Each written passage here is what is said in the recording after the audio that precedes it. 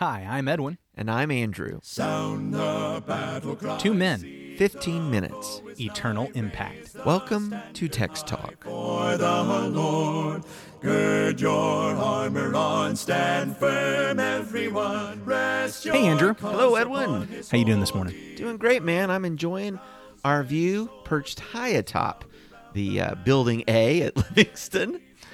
Well, here we are looking right out this window. Hopefully we'll get our offices set up soon so that we can go ahead and do that in our new offices. Do that, but I do That's appreciate exciting. the view. It is the high point on Livingston Avenue. It is. It is great. How about we get to the high point of Matthew chapter 16? All right, so I'm going to be reading today Matthew 16, verses 5 through 12 from the New King James Version. I'm not sure if this is the high point. I was just trying to make a segue. Okay, well, we'll keep working on that. So in verse 5. Now when his disciples had come to the other side, they had forgotten to take bread. Then Jesus said to them, "Take heed and beware of the leaven of the Pharisees and the Sadducees." And they reasoned among themselves, saying, "It is because we have taken no bread." But Jesus, being aware of it, said to them, "O you of little faith, why do you reason among yourselves, because you have brought no bread? Do you not yet understand or remember the 5 loaves of the 5,000 and how many baskets you took up? Nor the 7 loaves of the 4,000 and how many large baskets you took up?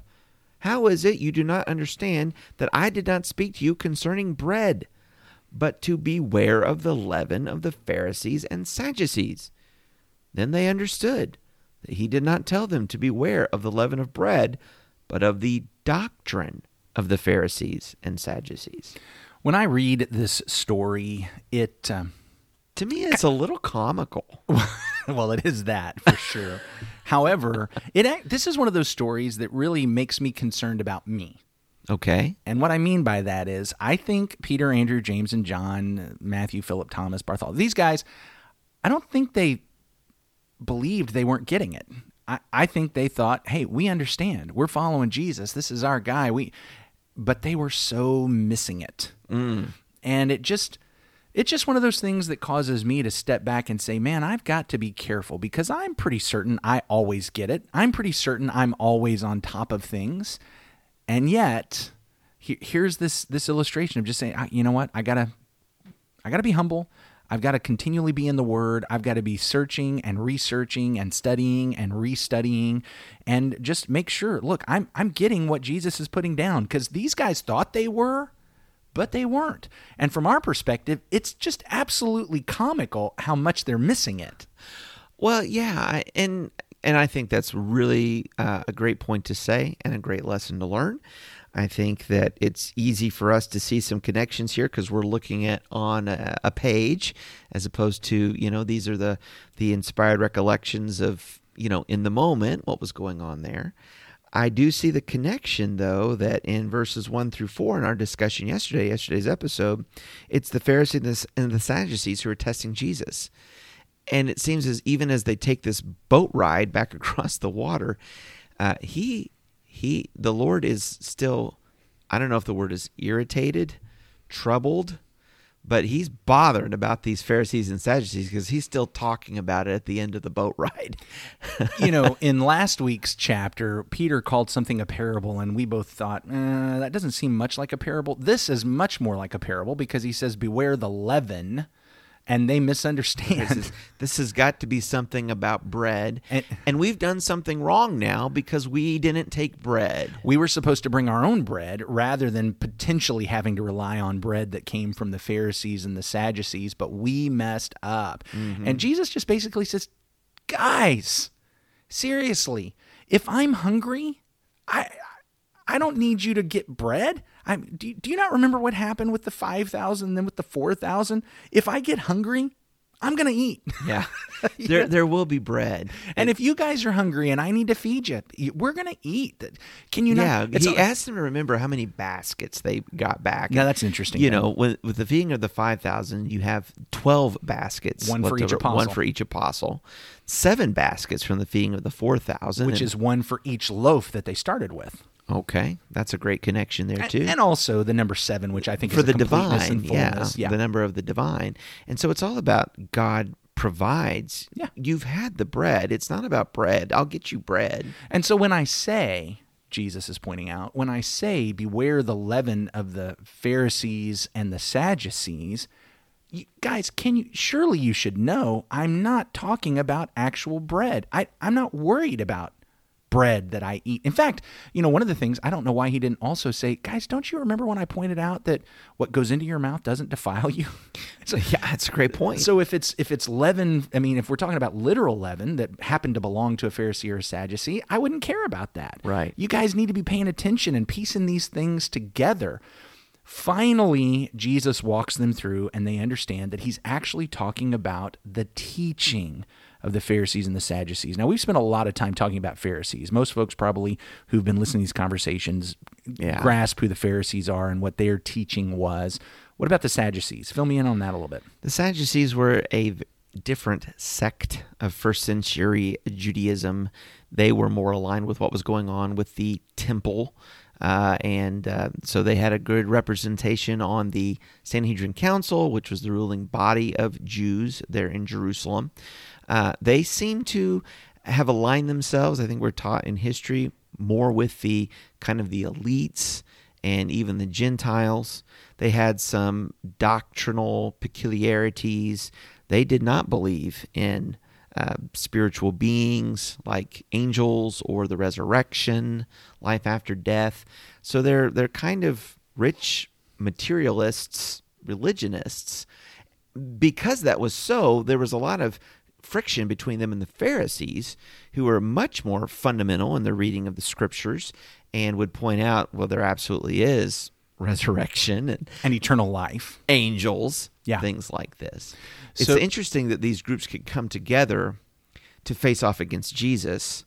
What is it that Jesus poses against, or what is the danger that Jesus poses against both of them? Okay, so let me make sure I'm understanding if we want to let where the rubber hits the road on this. The Sadducees were a much more materialistic, earthbound kind of thing. This life. The blessing, and which would explain why they might connect with the Romans a little better, because, hey, it seems like God's blessing the Romans, and if we're going to get blessed, it's going to be through them. We don't want to. They're in power. We don't want to upset the Romans, because then we lose the blessing. Yeah. Whereas the Pharisees were a whole lot more about the fact that, look, we've got another blessing that's coming, but it's sure in this guy. He's not the one that's proclaiming it. So these two that were really opposed to each other come together to be opposed to Jesus. Which makes me wonder, what doctrine of the Pharisees and the Sadducees do they need to watch out for? Well, all of them.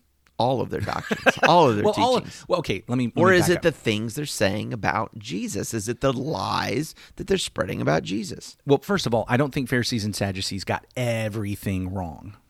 I don't think they did. There were things from the law that they followed and taught accurately and correctly, and those things were supposed to be followed. I mean, even Jesus talked about the Pharisees and the scribes and said, do what they say, but not what they do.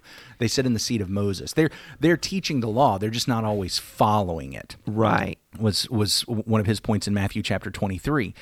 So I'm not saying that everything the Pharisees said and everything the Sadducees said were wrong. But what Jesus is pointing out to his apostles is, look, God is the source of truth. Mm-hmm. Jesus is pointing out that he is the source of truth. Where Pharisees and Sadducees align with him, okay, they're teaching truth. But when they go away from what Jesus is teaching, that's error. Don't let that creep in and impact you. I think there's the issue of error. I think also in this idea of leaven or yeast, there's an influence there. In fact, the Lord in Matthew 13 used the idea of yeast in the lumps as one of the parables for his kingdom. So that idea of growth and expansion, if the doctrine of the Pharisees and the Sadducees can have that same type of influence and expansion, it's going to be bad. I think particularly in light of what we just saw earlier in the reading in yesterday's program, they're never satisfied with the signs, with the demonstration and the evidence that Jesus is the Christ. I think there's a warning here about that kind of skepticism, that type of stubbornness that his disciples would turn against him and turn against the truth. In the context of what's happening for them in Matthew chapter 16 and what's just happened as the Pharisees and the Sadducees have attacked and tried to discredit, Jesus brings them up. But I want to think about this as also just kind of a principle of using this leaven metaphor, this leaven parable. Yeah. Because in in a parallel passage in Mark chapter 8 and verse 15, there Jesus talks about the leaven of the Pharisees and of Herod. Okay, that's right. So this is a principle that's just looking at, there are opposing worldviews. There are opposing philosophies. There are opposing approaches to truth, other than Jesus' approach to truth, other than his kingdom's approach to truth. And what Jesus is pointing out is, look, you need to be careful, because just as the kingdom is like leaven that gets into a little bit gets into a lump and it'll spread through the whole thing, if you're actually getting the influence from some other source, it's going to get in there and it's going to worm its way through everything. It's going to taint everything about you and about everything that you teach, and it will destroy you. Okay, so we got to think about this for a minute, because I believe we're living at a time and in a society where the idea of truth is so I guess broad, Non-existent. Well, it's not objective. Yeah. But the idea is if we take a little bit from everything, if there's this kind of synergism of all suggested wisdoms of all the sages and all the religions, maybe somehow if we get all that together, that could be true. This blows that up. This, I think, stands for the idea of an exclusivity of the teaching of Jesus, that if we're going to bring in the leaven of Pharisees and Sadducees or worldviews, like you say, nothing good is going to come of that. If we can just get very pointed, what Jesus highlights is that there are other evangelists out there than just kingdom evangelists. There's other evangelizing going on other than just kingdom evangelizing. The world, the culture, the society, false religions, even people who are supposedly submitting to God and yet are twisting and perverting. Because again, the Pharisees and the Sadducees, they were Jews. They were a part of the people of God. We're Jews. But they were not teaching the truth about the coming Messiah, and it was impacting all kinds of things. What Jesus is pointing out is, look, you need to be on guard. These things will influence you. It will get into your heart and your mind, and it will spread all the way through. And we've got to be concerned about the day. As you just pointed out, we're in this day and age where truth is very subjective.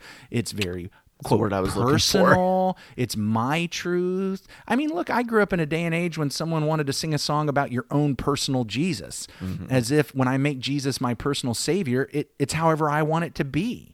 And these things that we see in our TV shows and read in our books and in our magazine articles and even our news stories on Facebook posts and tweets and in songs that are playing on the radio, we have to beware the leaven of the Pharisees, the Sadducees, the Herodians, the worldly pagan atheistic philosophers, the term that I've come up with, and I might have borrowed it from somewhere, but this kind of therapeutic pragmatism, that it's all just about what makes me feel good in the moment. And as long as it makes me feel good, it's the right thing. It weasels its way in, and it will impact us. And the thing is, it happens in unwitting ways. We don't realize we're being evangelized, and we don't realize that it's impacting us. And so Jesus says, guys, be on your guard. Be on your guard. This stuff is influential. Don't think you can just walk through life recklessly and carelessly and overcome this. You have to have your guard up because it's everywhere. And I think that's where we are today. We have to have our guard up. There's a lot of leaven to be aware of. So let's pray about that, and we'll wrap up today. Holy God, we need your help. We are surrounded by the leaven, maybe not of the Pharisees and Sadducees and the Herodians, though I think there's some great parallels, true parallels between their perspectives and perspectives of this postmodern, post-Christian world. But we realize that the leaven of the enemy is all around us. Help us to have our guard up. We realize that we can't get out of this world. You're not even asking us to. We're in the world, but help us to not be of the world. And may we not be influenced by the leaven of the world and the teaching and the doctrines and the influence. May we have our guard up so that we can be who you want us to be. And Lord God, we pray that you would strengthen us with wisdom and insight and courage and conviction and faith, that we might bring glory to you no matter what the world says. We love you, Lord God. Thank you for loving us first. It's through your Son, Jesus, we pray. Amen. Amen. Thanks for talking about the text with us today. I'm Edwin Crozier, and I'd like to invite you to join the Christians who meet on Livingston Avenue in Lutz, Florida this Sunday for our Bible classes and worship. You can find out more at christiansmeethere.org. Check out our daily written devotional that goes along with today's episode. You can find a link for it in our show notes. Michael Eldridge sang all 4 parts of our theme song. You can get more from him at acapeldridge.com. Please remember to subscribe, rate, and review Text Talk in your favorite podcast app so others can find it and learn about it more easily. Have a fantastic day. Steady, pass the word along. Onward, forward, shout aloud, Hosanna. Christ is captain of the mighty throne. Engage. I don't know why I blow this every Tuesday and Thursday. Make it so, number 1.